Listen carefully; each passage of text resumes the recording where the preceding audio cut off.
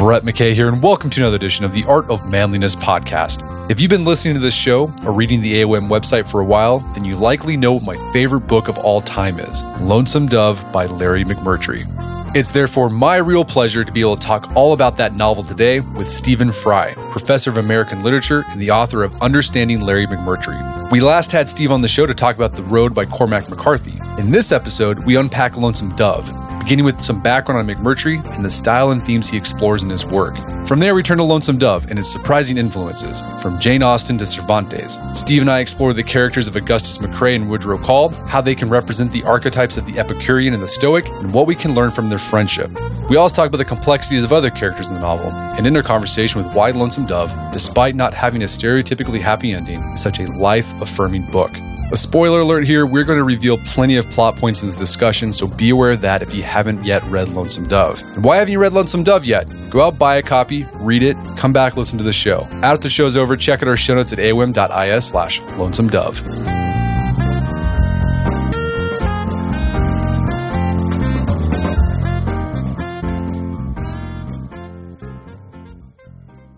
All right, Stephen Fry, welcome back to the show. Well, thanks for having me, Brett. So we had you on last year to discuss one of my favorite books and one of my favorite authors. We discussed Cormac McCarthy and his novel, The Road. We got a lot of great feedback on that episode.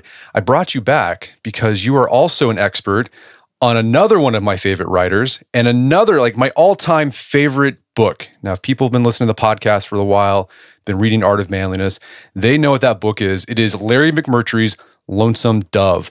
Just to give people an idea how much this book means to me, I read it about once a year. I named my firstborn son Augustus after Augustus McCrae, one of the characters in the book. Before we dig into Lonesome Dove, let's talk a little bit about McMurtry and his background, because I think his background influenced a lot of what he wrote about. Where did he grow up, and how did that upbringing influence his later work?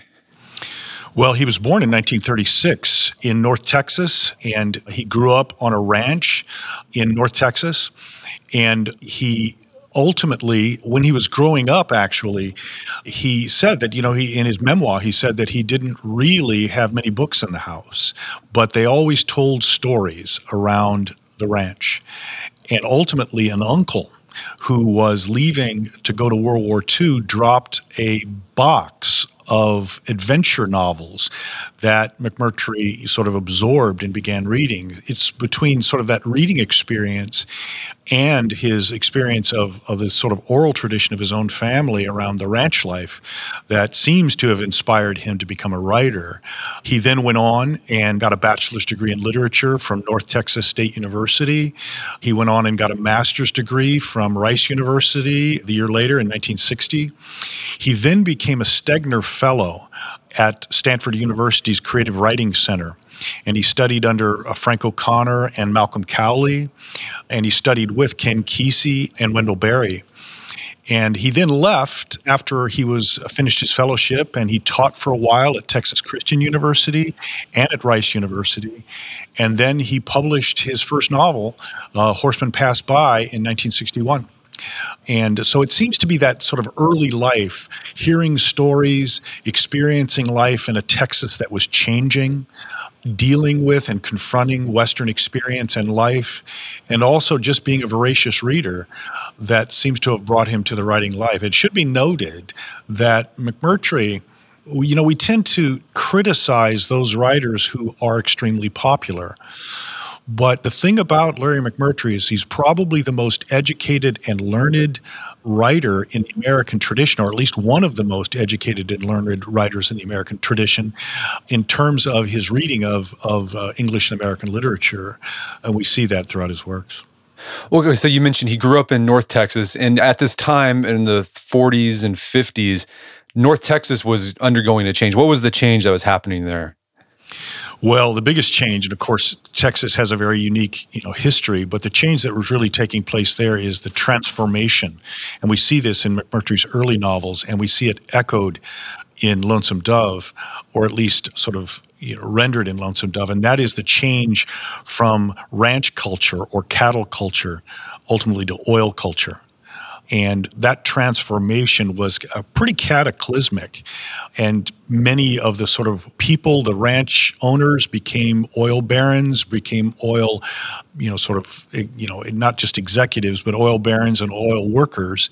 And that was really the fundamental basic change, really, that McMurtry wrote about in his early novels. So you mentioned he's one of the most learned popular writers in American literary history. But he said he's a popular writer. A lot of his books, most of his books have been turned into either movies or TV shows. So Lonesome Dove famously turned into that fantastic miniseries with Tommy Lee Jones and Robert Duvall and just a whole host of other people. Last Picture Show was turned into a movie. He's also, screenwritten several movies. Why do you think he not only gets critical acclaim, but popular acclaim? Because that's really hard to do.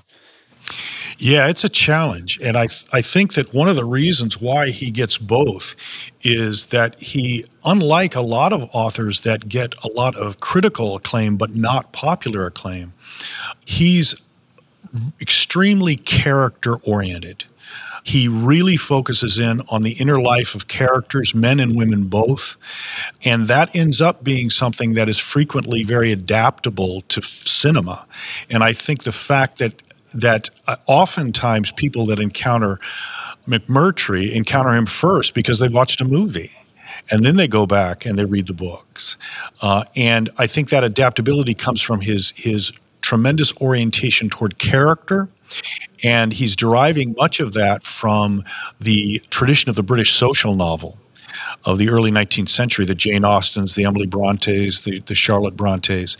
He draws on that tradition, and he's actually known as an author who renders the inner life of women better than most male authors do. And part of it is that attention to character and that attention to human behavior and human inner life in a social context.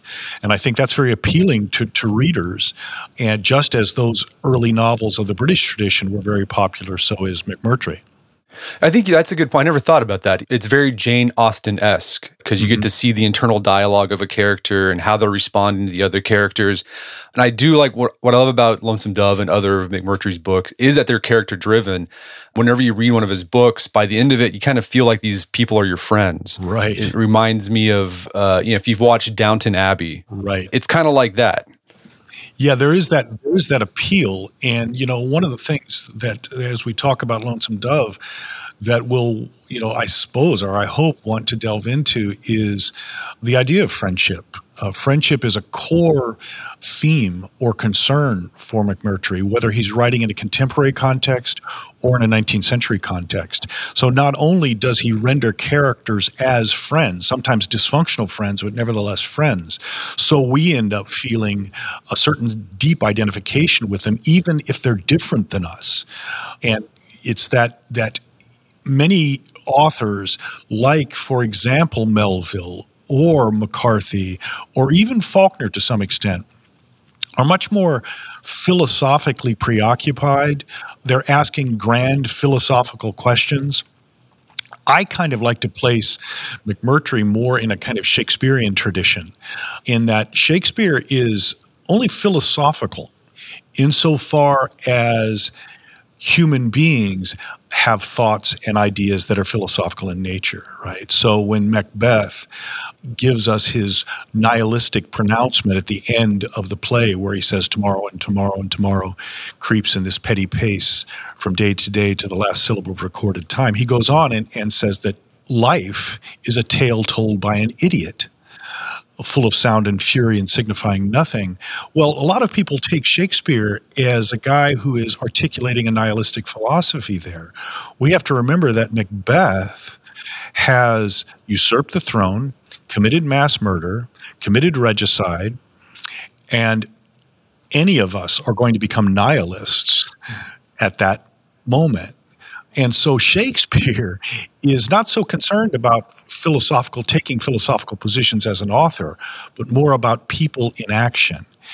And I think that is McMurtry. Insofar as they embody philosophical ideas, they embody them as people living lives, and in living lives are naturally drawn to ideas and thoughts. Authors like McCarthy, for example, and certainly Melville, they are asking those philosophical questions much more directly, sometimes even outside the context of character. And I think that's distinctive about McMurtry.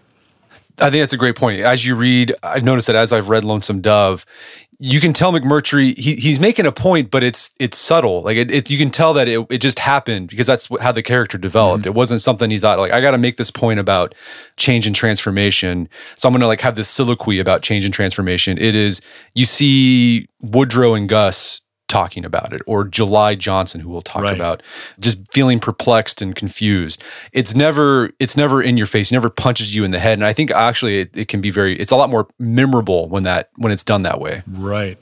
Well, I think there's a lovely sort of ponderous quality to McMurtry's writing. I think it attains a kind of order in Lonesome Dove because it's organized around the journey narrative. But if you look at novels like Moving On, for example, a very lengthy novel that he wrote about Patsy Carpenter, it's in many ways kind of plotless. And I really want to excuse that in McMurtry because he's really operating out of the kind of realist tradition where our lives tend not to be organized around recognizable sort of Aristotelian rising actions, climax, denouement, etc. So it's that orientation toward characters dealing with a kind of chaotic world that makes McMurtry in some ways plotless, and that plotlessness is less a feature of Lonesome Dove only because it's structured around the journey to Montana. Otherwise, the characters are sort of thinking and pondering and changing and reflecting at all points in time and are often quite confused by the circumstances they face.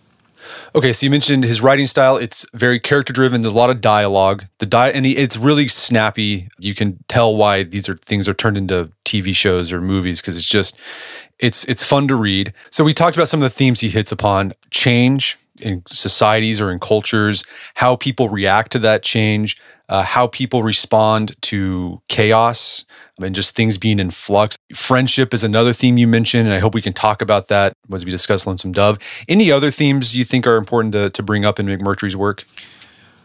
Well, those are the major ones. One of the things that I would want to emphasize is the need for not just the writer to be funny, but for the characters to respond to those chaotic sort of experiences in their lives with a certain amount of humor. And again, one of the things that we've noticed about Larry McMurtry is his focus on gender. He creates some of the most heroic, and this is in the context of all of his work, but particularly in Lonesome Dove, some of the most heroic women characters that we might ever find. And it's because he's redefining heroism in a certain way. The old kind of what we might call prototypically male model heroism usually involved men accomplishing something, building something, winning something. And this more modern concept of the heroic that is embodied in the main characters in Lonesome Dove as well as the women characters in Lonesome Dove is a heroism that's defined not by what you accomplish, but what you endure. And it's that endurance and, in a sense, that sort of stoic willingness to confront the chaos of experience with a certain kind of courage. And so this interest in understanding heroism in a context that is shared by both genders is a central theme in McMurtry. Okay, so let's turn to Lonesome Dove. And for those who have never read Lonesome Dove or have not seen the miniseries, you probably want to stop listening at this point. Go out and buy the novel. It costs, let me see, how much my novel cost me here? It's like $20. $18.99. It's the best $18.99 you'll spend. So we don't want to, there's going to be spoilers in this. So like big picture, can you give us the Reader's Digest version of the story? And that's going to be hard because this is a complex story. Right, but I think the basic premise and the basic plot are certainly something we can sort of start with. You have two Texas Rangers who are in middle age, even close to perhaps late middle age. And they had once been quite famous and quite heroic in their battles against the Comanche and the Kiowa Native Americans in Texas. Well-renowned Texas Rangers, but now they are past their prime. They run a small cattle company in a South Texas town called Lonesome Dove. They work, particularly one of the characters, that is Woodrow Call, works, but their efforts really are kind of fruitless. They steal cattle from Mexican bandits and just kind of function around their ranch.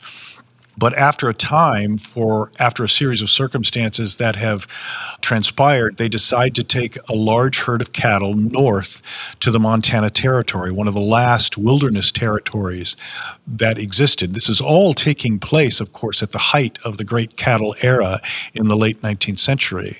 So basically, Lonesome Dove is a journey narrative that tells the story of both the adventures, the heroic adventures, and even the misadventures of these two characters and their friends.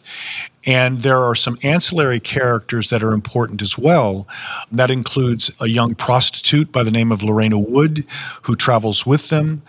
One of the main characters, Augustus McCrae, had previously fallen in love with a woman who is in Ogallala, Nebraska. That drives him forward. And so there's a number of ancillary characters that sort of play into the story. But it's really the story of that journey and what it brings out in them. Yeah, I like to describe Lonesome Dove when I tell people it's the cowboy odyssey is how I describe it. Yeah. Exactly. It's very much that. And so this is a historical fictional novel. Did McMurtry base any of his characters of what happened on actual historical figures and events? Well, no. He's quite explicit about saying that he created these characters on his own. Now, that said, he draws some incidents from the life of some famous cattlemen of the late 19th century, particularly Charles Goodnight and Oliver Loving, who were very good friends. And the incident where Woodrow Call in the novel carves a sign for Josh Dietz, who has died, that actually happened when Bose Icard, who was the scout for Charles Goodnight, died. Charles Goodnight carved a sign for him. So McMurtry derives that directly from the experience of these great cattle ranchers of the late 19th century.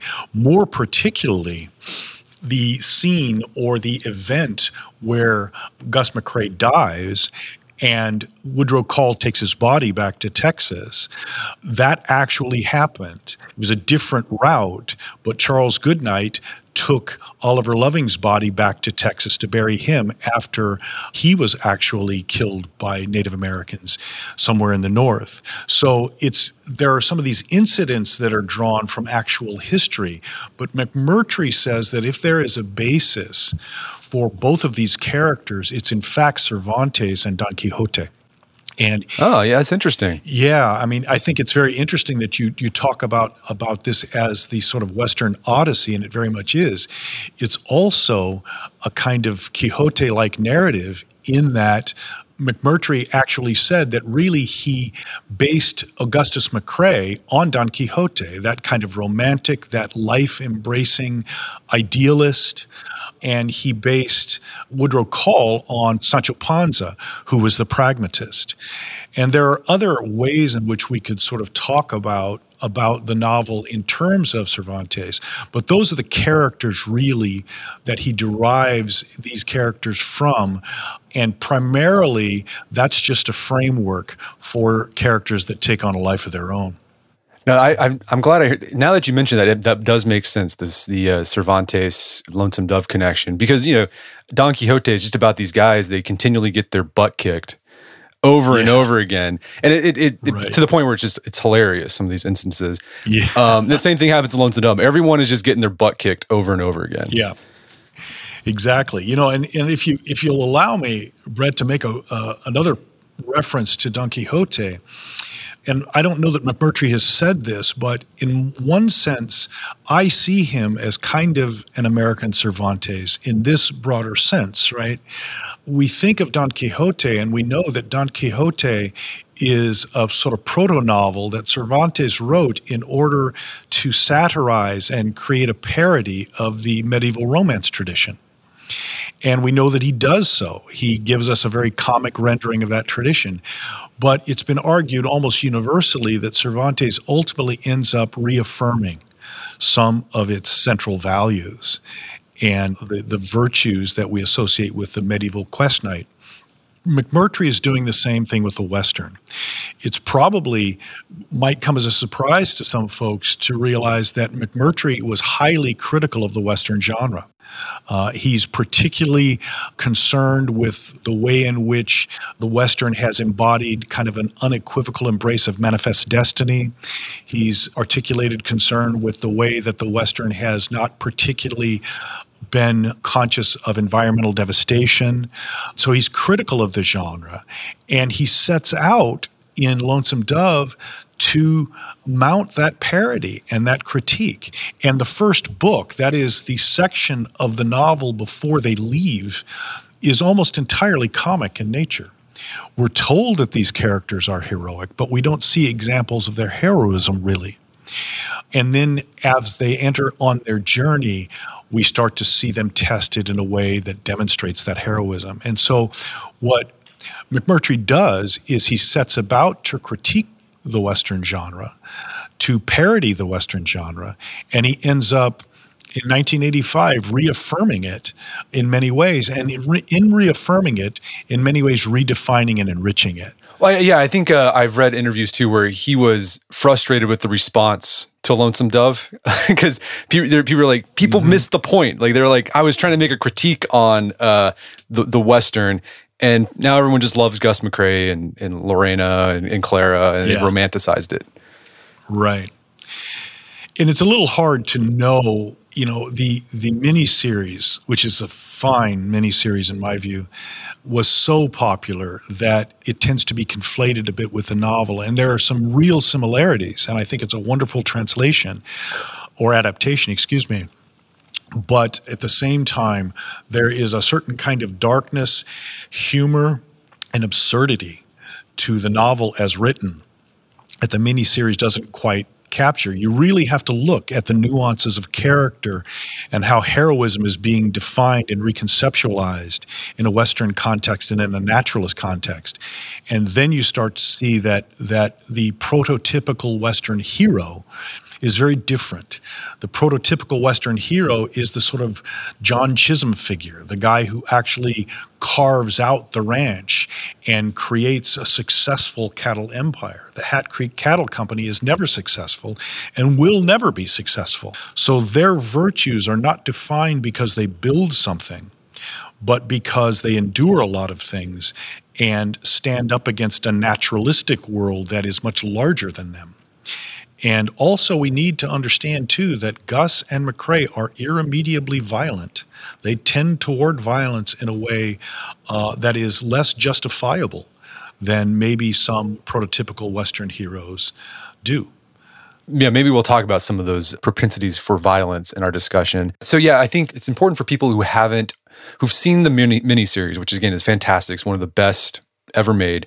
You need to read the book because what the book does, the way McMurtry writes, he writes in third person omniscient.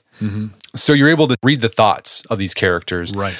And there's a lot of things that you miss in the miniseries because you can't see what the character's thinking. Right. So, for example, we'll talk about this, the tension that Woodrow Call is having to wrestle with about whether to claim Newt, right? This boy that it's his son, but he says it's not his son.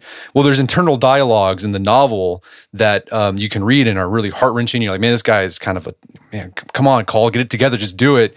You don't see that in the miniseries as much as, Tommy Lee Jones was a great actor. You're not able to convey that.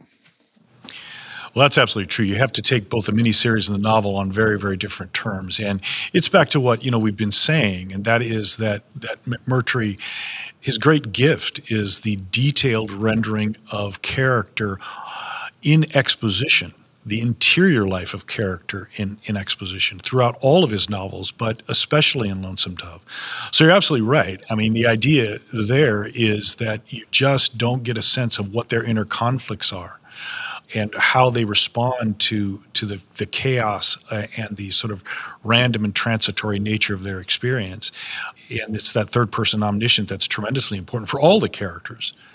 Okay, so we talk about themes in Lonesome Dove. Friendship is one. We're going to talk about Gus and Woodrow's friendship. It's a tense, fraught friendship. It's a friendship nonetheless.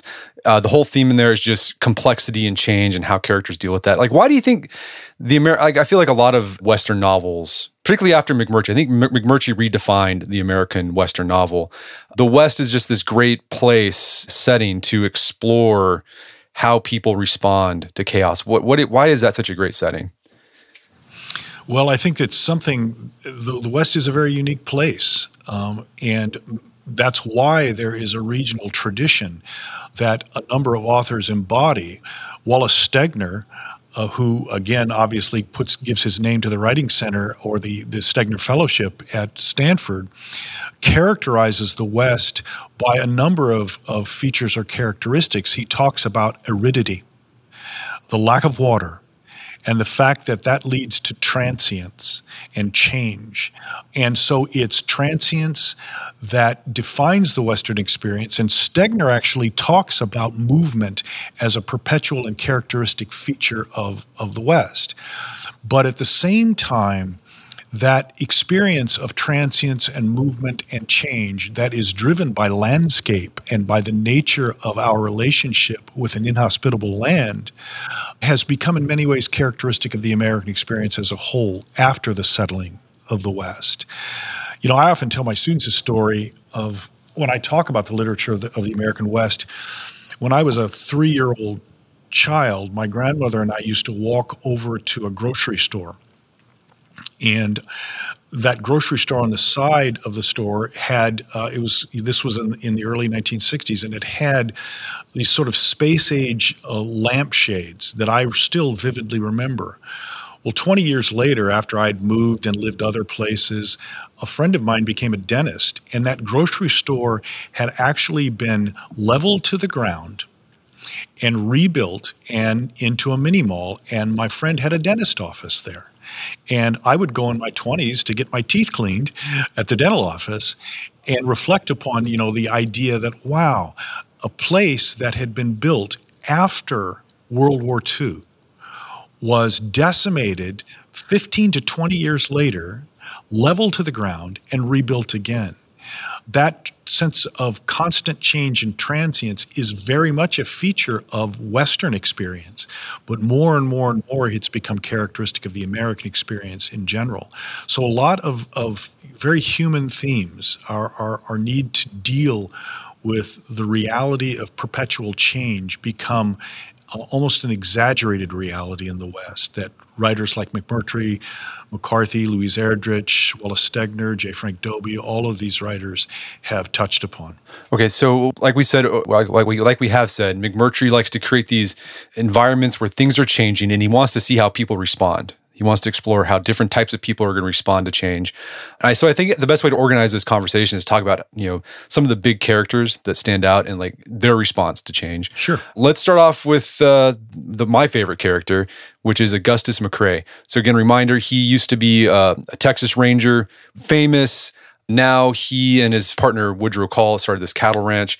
He lives in a world where his skills are no longer needed because everything's kind of settling down. The Indian War is starting to come to a close in that part of Texas.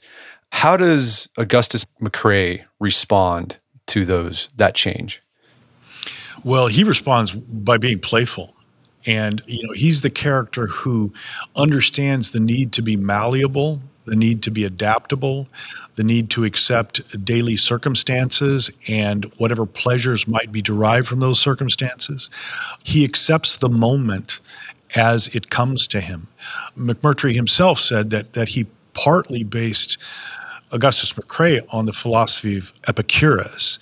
And of course, Epicurus was a 3rd century BC philosopher who was responding to the tradition of transcendental philosophy that came out of the classical period, and that is Socrates, Plato, and Aristotle. And Epicurus said, you know what? The only way that we can constitute any kind of knowledge, the only way we can know the world is through our sense experiences.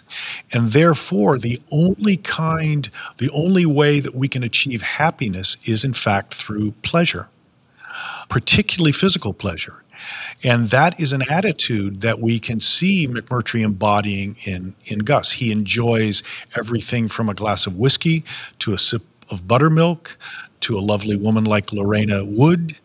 And he also enjoys the momentary joy of a good conversation.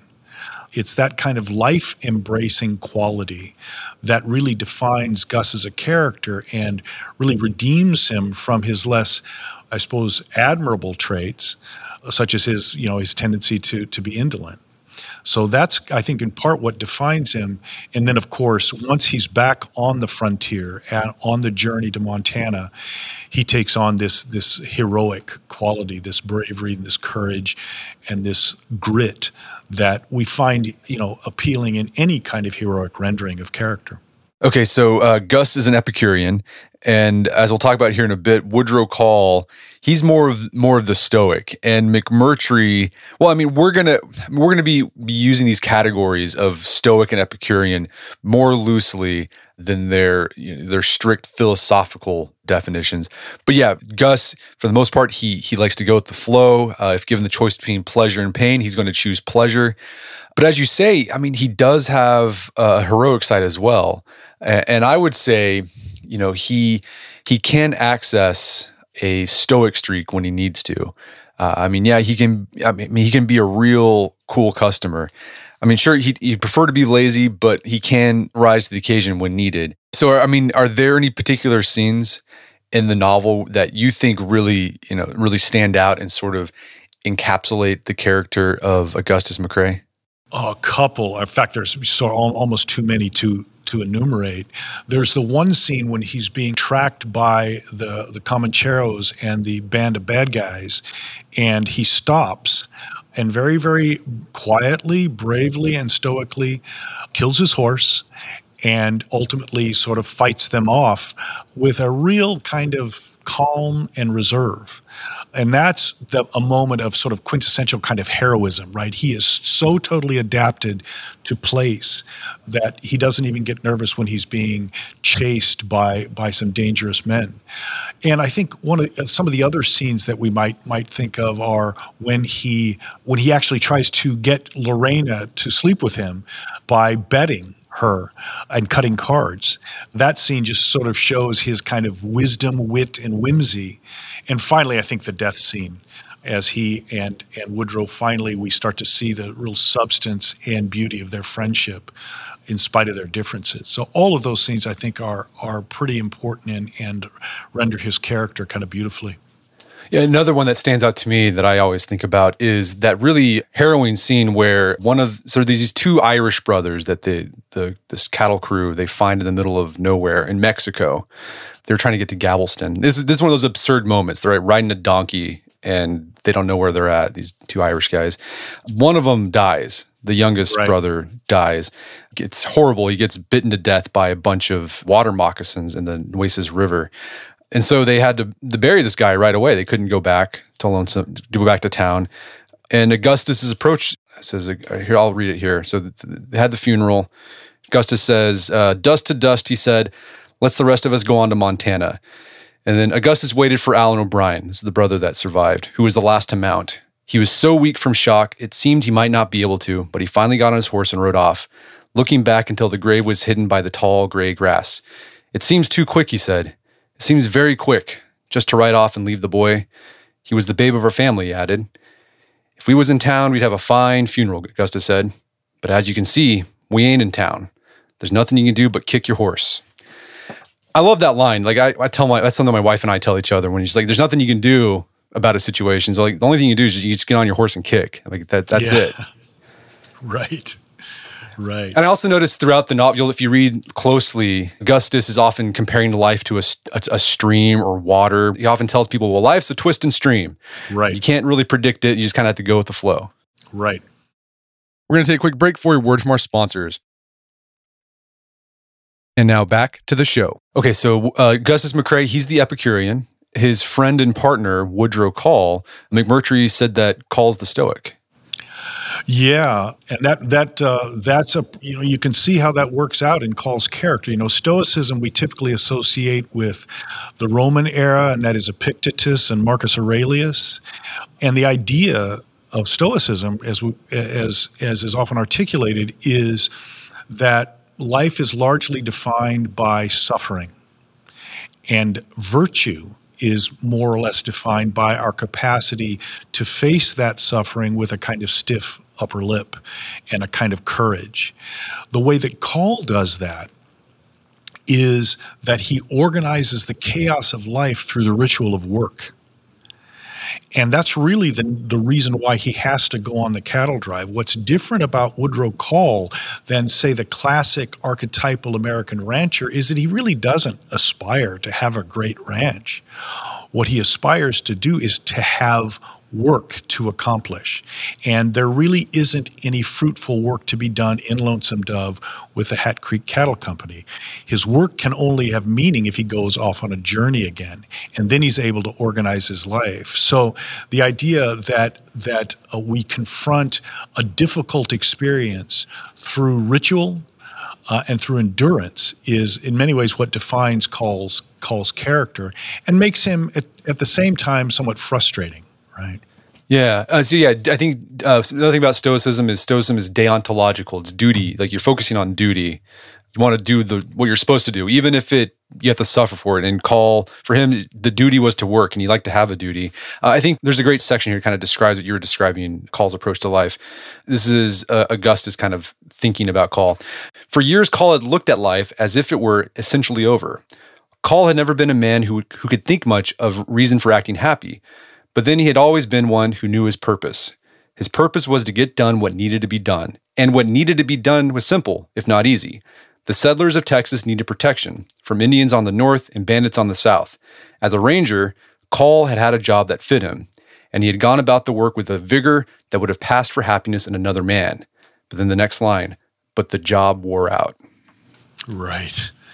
Absolutely, yeah. And I imagine, I think a lot of men can relate to Call, right? Like you feel like what you're supposed to do is just work. And if you don't have something to do, then you seem lost and listless.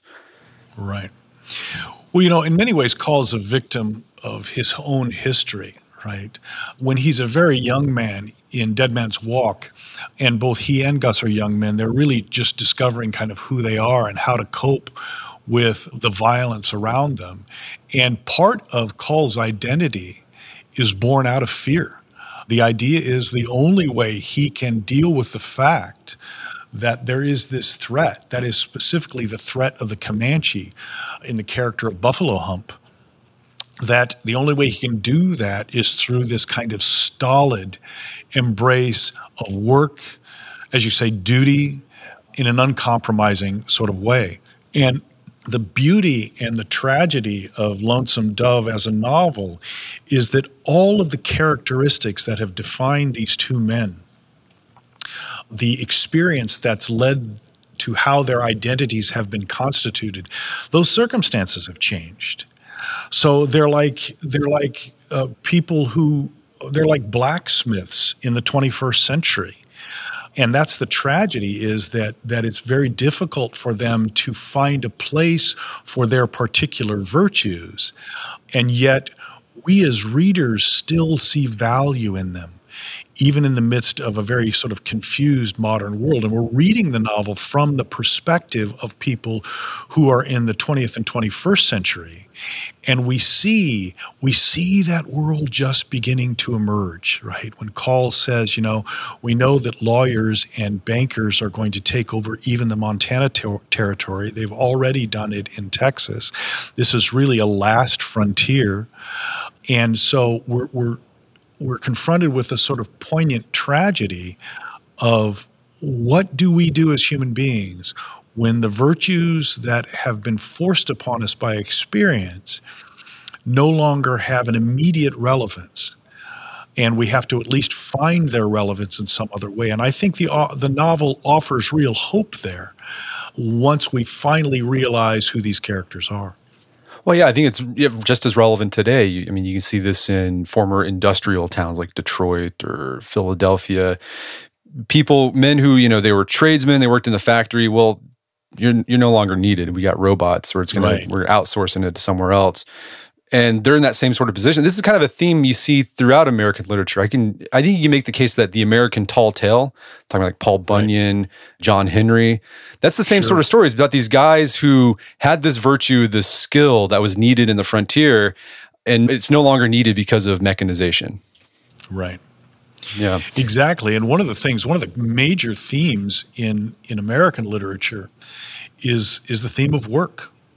And you can look at novels all the way from the inception of the tradition in American literature, from the Leatherstocking Tales of James Fenimore Cooper to Melville and Moby Dick and the work of the whaler, on to The Artist of the Beautiful, the artist working as a tradesman in Hawthorne, right? And all of it usually involves the dynamic alteration of experience as people are trying to constantly adapt to a nation that seems to be defined by perpetual change. And yet I do think that the virtues that we can associate with Woodrow Call, that is this sense of duty, and the virtues that we can associate with Augustus McCrae, and that is this embrace of actual experience and lived experience in the moment, are things that are virtues that do transcend. They just have to be reapplied. And I ultimately think the novel invites us to take that positive message away. Okay, so Woodrow, he goes to Montana because it's one last chance to do what he's good at, to face the frontier and kind of harness it. There's this one thing that throughout this novel, we alluded to it earlier. There's this boy at the Hat Creek Cattle Company named Newt. He's about 17 years old. The Hat Creek Company took him in, but everyone, well, not everyone, but Gus knows that Newt is actually Call's son. But Call can never call Newt his son, or he doesn't even call him Newt. He just calls him the boy. What he says about Call, that he's never able to claim Newt as his son. Well, I think that says something about his character in a significant way, and that is, we know that it's, this idea that he's oriented toward work. We need to drill down on that a little bit and understand that work is an organizing principle. It can be ritualistic in nature. It's an ordering and almost psychologically ordering reality for Call. And he is addicted in some ways to being in emotional and physical control. And it's that moment where he let himself go with Maggie, the prostitute, that led to the birth of Newt, that he had lost control. And he laments that, at least quietly. And, Augustus McCrae, sort of calls him out on it any number of times, says that was the one moment when you were actually human. But that's not how Call is defining humanity. He's defining humanity by that stoic endurance that sort of gave way at the moment that he allowed himself intimacy with Maggie. And so it becomes a real challenge for him to then look at Newt and fully and completely acknowledge him as his son, although he's done everything he can to take care of him. He's even very protective of him. I mean, Newt's relatively old to not be able to go on their forays into Mexico, but Call doesn't want him to go. And we can assume that Call is quite afraid that he might be harmed. That's a father's love for a son, but it's hidden underneath this stoicism. Well, there's also that one scene, you're talking about these guys' propensity for violence. I think they're in Ogallala, they're in Nebraska. They go into town and there's this army that wants to buy some horses, and one of the captains starts whipping Newt, and Call sees this, and he just goes berserk and almost kills this guy. Yeah, exactly. That's a wonderful scene. That's a wonderful scene as described in the novel. And it's that moment. You can see Murtry being very intentional there about saying, I want you to know that it is not just responsibility that Call feels for Newt.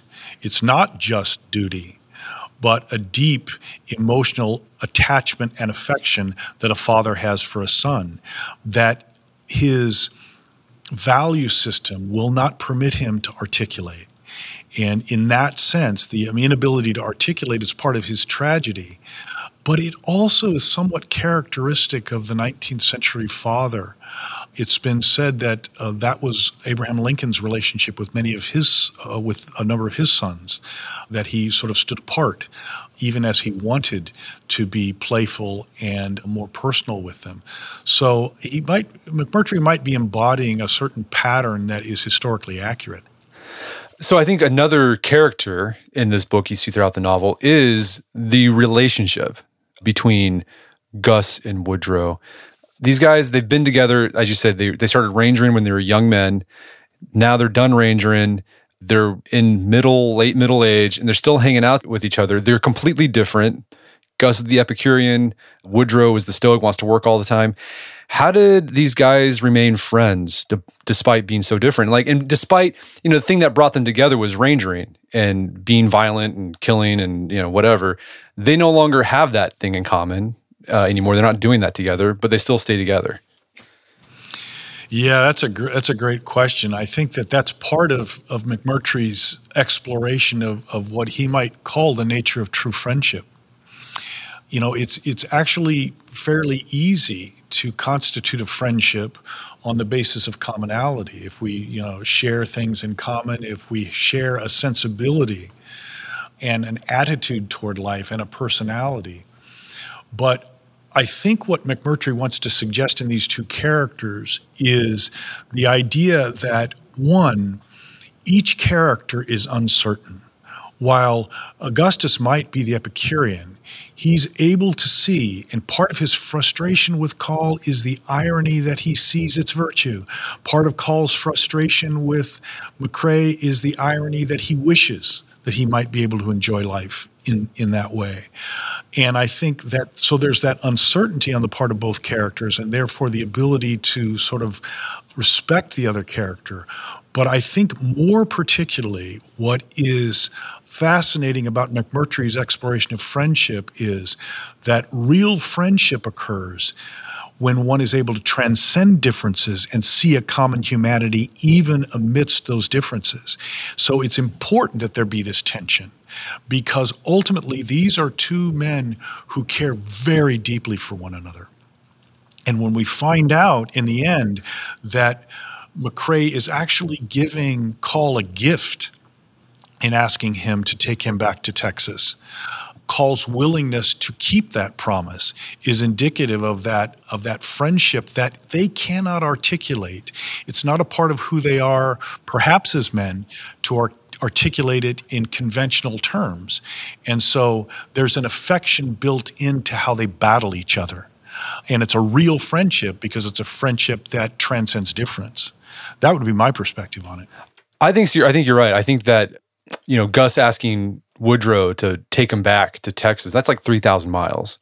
And there wasn't I-35 back then either. Everyone else thought that was crazy, but Gus knew that what Woodrow needed, he needed a mission. He needed to be duty bound again, and right. That was the last gift he gave him. Right, that's absolutely right. And he recognizes that in him. He knows that. He says, I know you, and the gift I can give you is to allow you to be yourself. And that is to engage in this act of loyalty and duty and work. And he permits him to do that. And Call, could do otherwise. Remember that he leaves the Hat Creek Cattle Company in order to do this, which is a risk. He hands the reins of the company, so to speak, over to a group of people, but particularly to Newt. And in that context, he's taking a grave risk to engage in that act of duty. And then also all the while, Gus is always just bugging Woodrow to be better, to step up and claim Newt. And it bugs, Call just kind of doesn't talk about it. He just kind of shuts up. But, Gus never gives up on him. He says, I know you can do this. You can be better than this. Just do it. And I think that's another sign of friendship. And that's one of the hard things about friendship. That pestering for your friend's sake, for their own good, can often destroy a friendship, but it didn't for them. Right. There's something I think that Call probably recognizes, and that McCrae probably recognizes as Call, points to some of the flaws in his friend. And I think that really is that each friend is looking at the other very different person and saying, I want you to transcend yourself, and I trust that you can. If you don't, I'll still be there, but I'm going to also be there to encourage you to be better than you can be. And of course, there's a certain kind of tragic comedy in Call's ultimate failure to do that with Newt. But he still maintains, his allegiance to Newt as he sort of allows him to kind of take more control than he's really capable of ultimately in the end. So 2 characters that I think about a lot in the novel, these are ancillary characters. One is a young sheriff from Fort Smith, Arkansas named July Johnson. I say July because I've seen the miniseries. That's how Roscoe called him. July Johnson. And then a former Ranger compañero of Gus and Woodrow named Jake Spoon.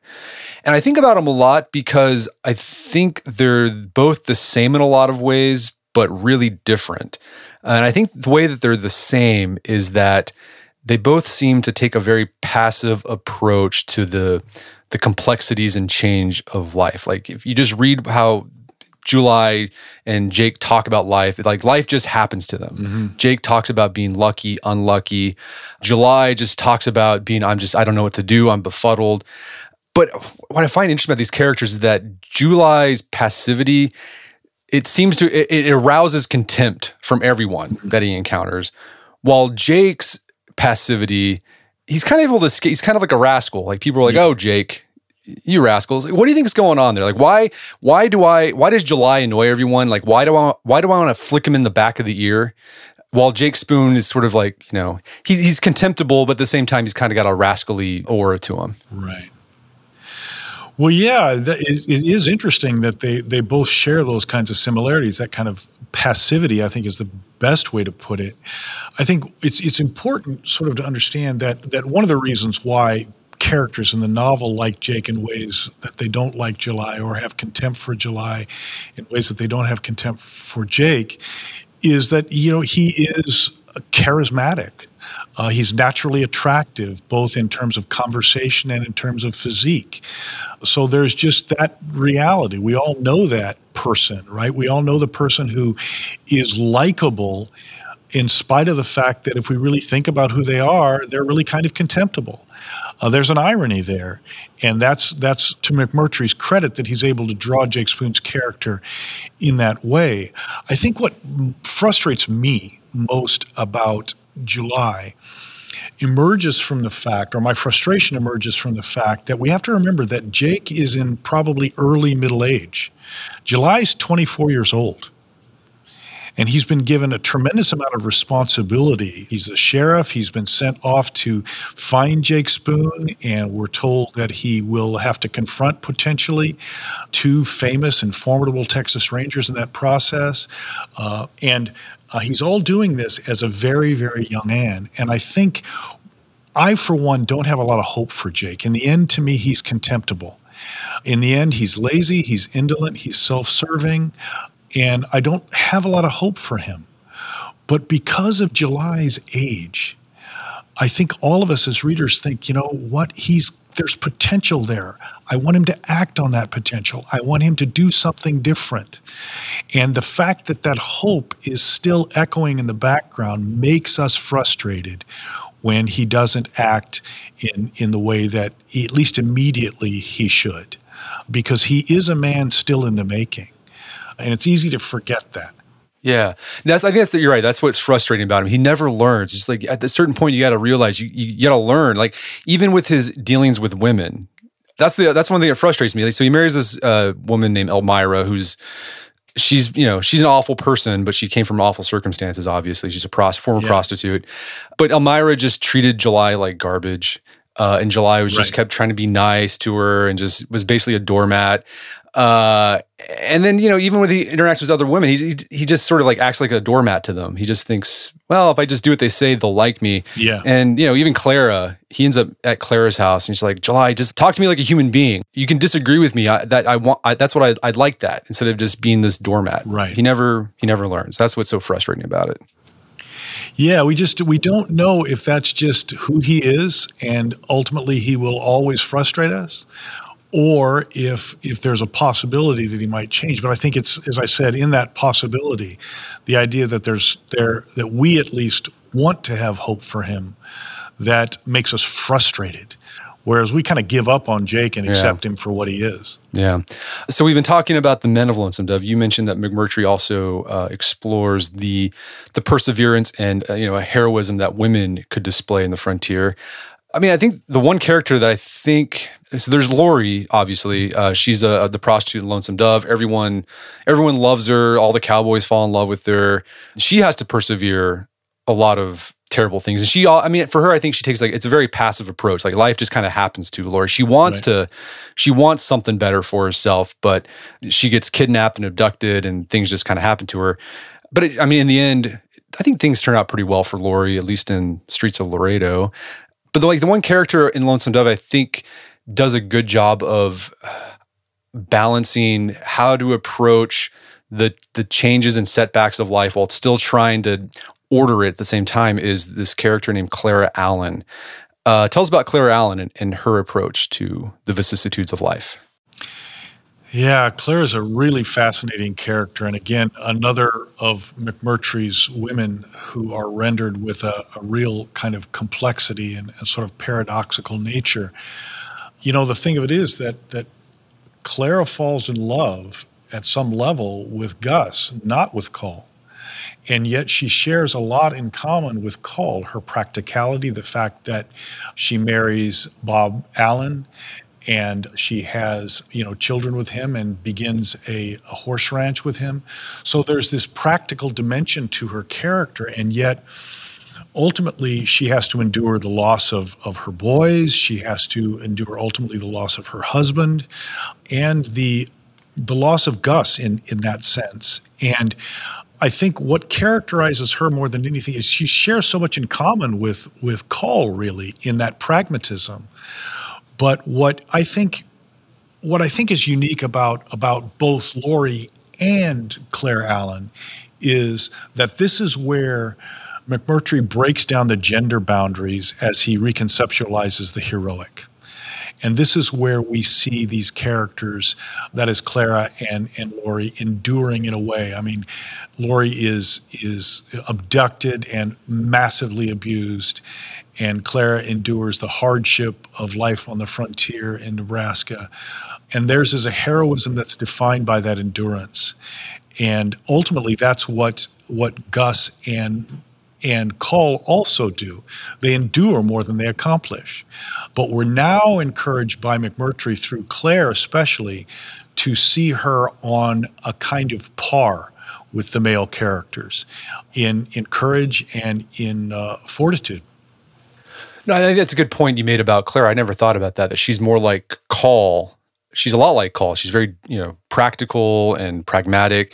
But the thing is, she hates Cole, absolutely hates Cole. Yeah. And I think that's funny. But I also think, she's got that practical, pragmatic aspect to her, but she also has that bit of Epicurean in her. She likes to make cakes. Right. She saved her money up to buy a piano for her daughters. Yeah. She likes to read magazine articles, and she even thought about writing magazine stories herself. So I think it's interesting. You mentioned that one of McMurtry's big influences was Jane Austen. And what Jane Austen did with her novels was explore the sociality of different people interacting. Yeah. But I also think one of the big themes of Jane Austen was it's Aristotelian in a way. She tried to figure out the best way to combine sentiment and logic, right? That sense and sensibility. Use your head, but also you have a heart at the same time. And I think what maybe McMurtry was trying to do this, or maybe unintentionally did, Claire Allen's that synthesis of sense and sensibility. Well, I think too that we can continue to ponder this idea of the Stoic and the Epicurean in Claire, as you already have done. And that's, I think, again, McMurtry's gift is that while he may begin with McCrae as the sort of, or with the sort of Epicurean model, the pleasure-seeking model, ultimately he becomes more than that. And with Claire, you have these, she I don't even want to say vacillates between the Epicurean and the Stoic, but she blends them. She sort of comprehends as a character the idea that you have to be different things at different times if you're going to survive. You don't want to make a cake as a Stoic, and you don't want to train a horse as an Epicurean. And in that context, you have to be different things at different moments on any given day. And so she sort of blends those characteristics, I think. And I wonder certainly if McMurtry was kind of aware of what he was doing with her. She cannot stand Coll, but she also cannot marry McCrae. So as much as she might want to, and that's she has to keep a distance between both of them. And that's just part of what circumstance has given her. So I like to gift Lonesome Dove to friends. And I recently gave a friend a copy for her birthday. And after she read it, she texted me, "Not one happy ending, Brett." And she's right. Lonesome Dove isn't a happy book. Like everyone, like Augustus dies, Elmira, she dies, Dietz, the scout, that's one of the most like harrowing scenes ever. He dies. Coll can't claim Newt as his son. She said this the bartender in Lonesome Dove, Wands. After Laurie left Lonesome Dove, he burns the place down. So it's not a happy book, but why is it that I still enjoy reading it so much? It's the same thing with The Road. Like The Road is a just awful, terrible, sad book, but I still love reading it. Like, what is going on with Lonesome Dove? Well, that's fascinating, really. I think that the way I look at it is that when we think of happy endings, we think of sort of quintessential moments in our life, like when we marry or when we have children or when our children marry and have children. Those are the moments that sometimes we want the book to end there. But the reality is that while those of us who are lucky, who have those various moments in our lives, those moments of genuine happiness and joy, we also have to face old age and ultimately our mortality. And so in that sense, the happy ending, if you're attentive to it, is somewhat unsatisfying because it's not complete. I really don't see this book as unhappy in that sense. It's real, right? Ultimately, these characters are going to live and die. And if you don't mind, Brett, I would like to sort of read a passage and sort of think about that. Would that be okay? That'd be great. I'd love that. So this is the wonderful scene when Josh Dietz has died. And we see Coll deal with that fact. And I'll just go ahead and dive in and start reading. They walked down to the grave. Coll had finished his hammering and stood resting. 2 or 3 of the cowboys trailed back to the grave, a little tentative, not sure they were invited. Captain Coll had carved the words deeply into the rough boards so that the wind and the sand couldn't quickly rub them out. Josh Dietz, served with me 30 years, fought in 21 engagements with the Comanche and the Kiowa. Cheerful in all weathers, never shirked a task, splendid behavior. The cowboys came down one by one and looked at it in silence. Pocampo crossed himself. Augustus took something out of his pocket. It was the medal the governor of Texas had given him for the service on the border during the hard war years. Coll had one too. The medal had a green ribbon on it, but the color had mostly faded out. Augustus made a loop out of the ribbon and put the loop over the grave board and tied it tightly. Captain Coll had walked away to put up the hammer. Augustus followed. Lippy, who had not cried all day, suddenly began to sob. All right, what I would suggest is that we're nearing the end of the book there, and one of the most endearing characters in the novel has died. And we can look at that and we can say, this is sad, this is tragic, and it certainly is. But ultimately, the legacy that Dietz leaves is this legacy of a group of men who genuinely loved him and are brought together in his death in this moment of communion. And the fact that those moments are possible, the fact that you can have the friendship of Augustus McCrae and Woodrow Call, the fact that you can have this community of lost souls function in that way, to me is ultimately redemptive, if not happy. And, as a reader of literature, that's the kind of ending that I walk away feeling positively about, rather than, that sort of, in some ways, contrived moment where you're finishing on a moment of happiness that does not complete the story. I would say that that's why I walk away from this book with a sense of a positive sense of the meaning in friendship and in human experience. Well, Steve, this has been a great conversation. Is there some place people can go to learn more about your work? My work? Well, certainly, yeah. I'm the professor of English at Cal State Bakersfield. I have a website under stephenfry.org.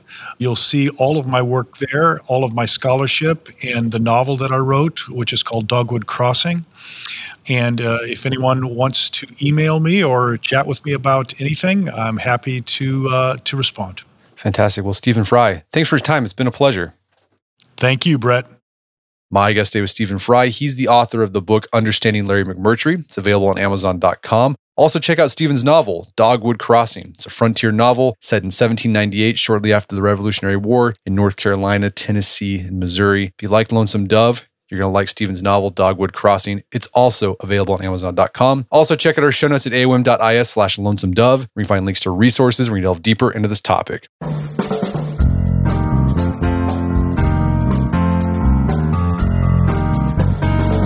Well, that wraps up another edition of the AOM podcast. Make sure to check out our website at artofmanliness.com, where you can find our podcast archives, as well as thousands of articles written over the years about pretty much anything you think of. And if you'd like to enjoy ad-free episodes of the AOM podcast, you can do so on Stitcher Premium. Head over to stitcherpremium.com, sign up, use code manliness at checkout for a free month trial. Once you're signed up, download the Stitcher app on Android or iOS, and you can start enjoying ad-free episodes of the AOM podcast. And if you haven't done so already, I'd appreciate if you take 1 minute to give us a review on Apple Podcasts or Spotify. It helps out a lot. And if you've done that already, thank you. Please consider sharing the show with a friend or family member who you think would get something out of it. As always, thank you for the continued support. Until next time, this is Brett McKay. Remind you how to listen to the AOM podcast, but put what you've heard into action.